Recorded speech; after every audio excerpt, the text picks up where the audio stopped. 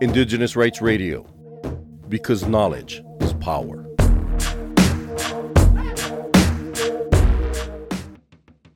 One of the top priorities at COP28 is to finalize the inaugural Global Stocktake, which serves as the primary means of evaluating advancements towards the objectives established in the Paris Agreement.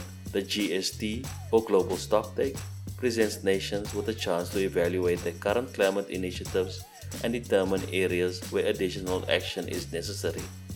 Cultural Survival attended COP28 in Dubai and spoke to some of the delegates who were there. My name is Job Morris. I am from Botswana. I'm an indigenous person affiliated with my native tongue is Naro, and I'm from the west side of Botswana. I'm here in Dubai for Conference of Parties, session 28, to participate on the negotiations and interventions of climate change.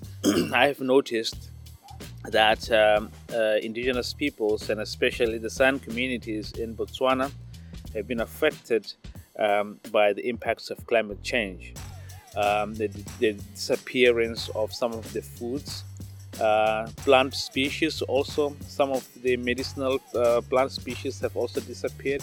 The migration of animal species and different other insects and also bird species have disappeared.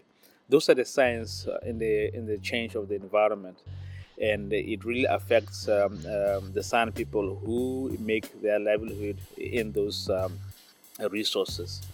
I'm here at the COP28 in Dubai to make interventions in ensuring that perhaps in Botswana we can inform policy in through the traditional knowledge systems, indigenous traditional knowledge systems, that can be adopted within the policy framework. I'm also here in part with San Youth Network, the organization that I represent, and also a delegate of the United Nations Voluntary Fund. So I'm very excited to be part of the COP28 this year, and I'm looking forward for something productive to come up within the climate dialogues.